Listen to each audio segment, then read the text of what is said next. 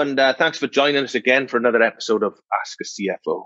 This is the weekly Q&A chance we get with my great friend and CEO and founder of Van Roosel Ventures. And I'd like to thank all of you again for all the questions you send in, and I'm really looking forward to get stuck in. So this question here is from Mary in South Dakota. Thank you, Mary, for sending this in. And this is a really good question, James, and they're going to test you again this week. So what are the best finance and accounting tools for the transition from small to medium-sized company? Oh, best of luck with this one. This is really close to my heart as well, because I once was upon a time a solo entrepreneur, if you like, and moved into a larger company. So yeah, this is a good one. So what are the best finance and accounting tools for the transition from a small to medium-sized company, James? Yeah, this is probably one of the biggest questions or most asked questions that I get just in general, which is the challenge of it's not just what are they, it's also when, so the timing, and I think that the timing is the easiest answer there is when the pain just gets too big, because the jump from a smaller software. And I can name a few of them very quickly. On the accounting side, it's Xero and QuickBooks Online. On HR, maybe it's Gusto and a little bit more sophisticated Rippling. And they are, let's say relatively cheap. You pay a few $1,000s a year just to run them. But then for instance, the accounting software, if you want to take the next jump to a NetSuite or a Sage Intacct, you're going to be paying $30,000. So it's a 10x jump in cost. So the pain has to be pretty big, and the solution needs to unlock a lot of value.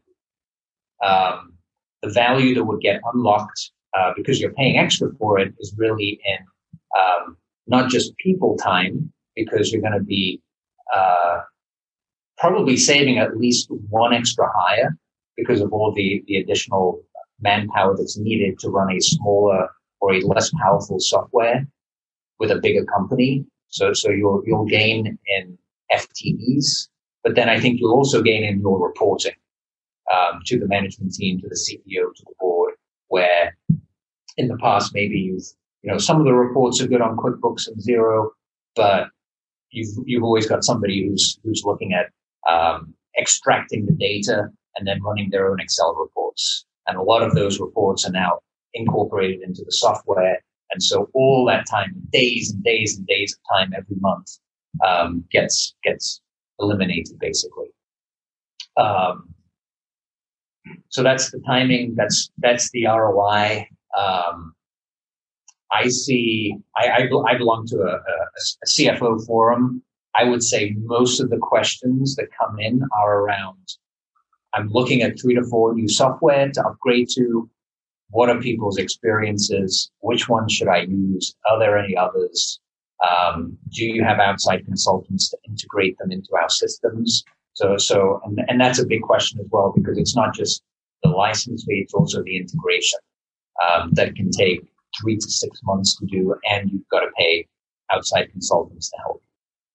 So that jump is a major jump, and not to be taken lightly. So my recommendation is stick with the easier, the smaller software that is still very powerful and every year continues to be upgraded and gets better and better until you really need to. Yeah, that's really good advice to be. James, in your experience, I know you said that when the pain gets too great, but have you got in your mind like a revenue threshold or anything like that you think, well, or is it just literally a staffing threshold that you think when you get to this point, look, you really need to be thinking about something else? Or is it, as you said, just honestly, just the pain? You'll know with the pain, the revenue threshold, it depends on the complexity of the company. You can have $10 million companies that have international operations, where the pain gets big really quickly. But you could also have a 20 to 30 million organization that's still, breaking at the seams using QuickBooks, but it's still doable. So it really depends. And it also depends on the ROI. Can you see that dollar return based on that investment you're making? Because it is it's a big decision to make, and the complexity of using the software goes up exponentially. And so just using it is a challenge. Yeah. Yeah. I mean, James, you obviously spend a lot of time in a lot of different business sectors and sizes and so on. What do you see in small business? What kind of thing are they using at the moment? Is it, as you said, the QuickBooks and the Xeros, or is Sage still there? Those are the things you're talking about. The most small businesses are using at this moment in time. Yeah. Or are they still using spreadsheet? Excel or ledgers? I've got a client that I use that still, believe it or not, uses huge ledgers to do his accounts every year. Not the ones that I work with. I think with there's been a big transition as well to for the startup, the smaller company, to use outsourced bookkeeping.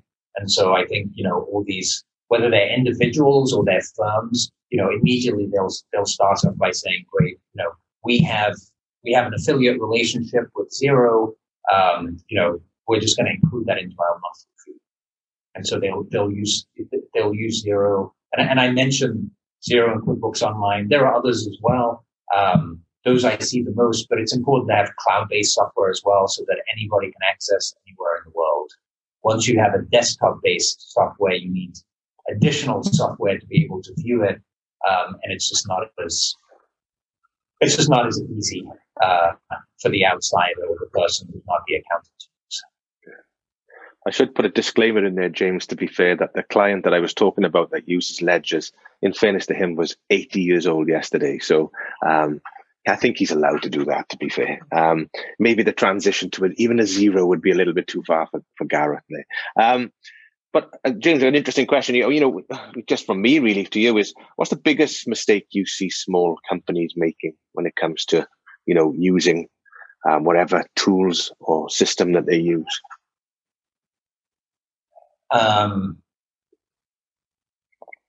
Probably trying to use too many tools because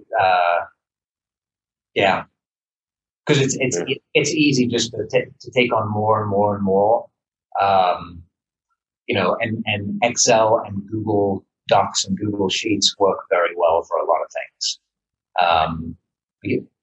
Because once you set everything up and then all of a sudden, somebody in your team leaves and you have to go in and take them out and put somebody else in, and it takes time. There's all these, there might be paperwork. There's just lots of things that need to change then, but also it's a habit. So I think one of the biggest challenges I hear of and that I've had is using some kind of a CRM, and it can be Salesforce, it can be Asana, it can be any one of those. Just getting people to consistently and habitually input data correctly, input their numbers.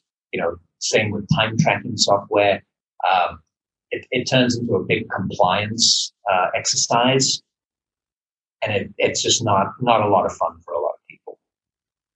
Yeah, James, I know. I mean, the reason for doing these things is obviously to engage with other business owners and to offer your advice, really. So I'm sure you'd want anybody's experienced some of these things or want some advice. You just wanted to get in touch, I guess. Yeah. Mm-hmm. Yeah. Where's the best place to get in touch? Straight direct to you. Yeah. Yeah. Yeah. You can email me directly, James@benrussellventures.com. There we go.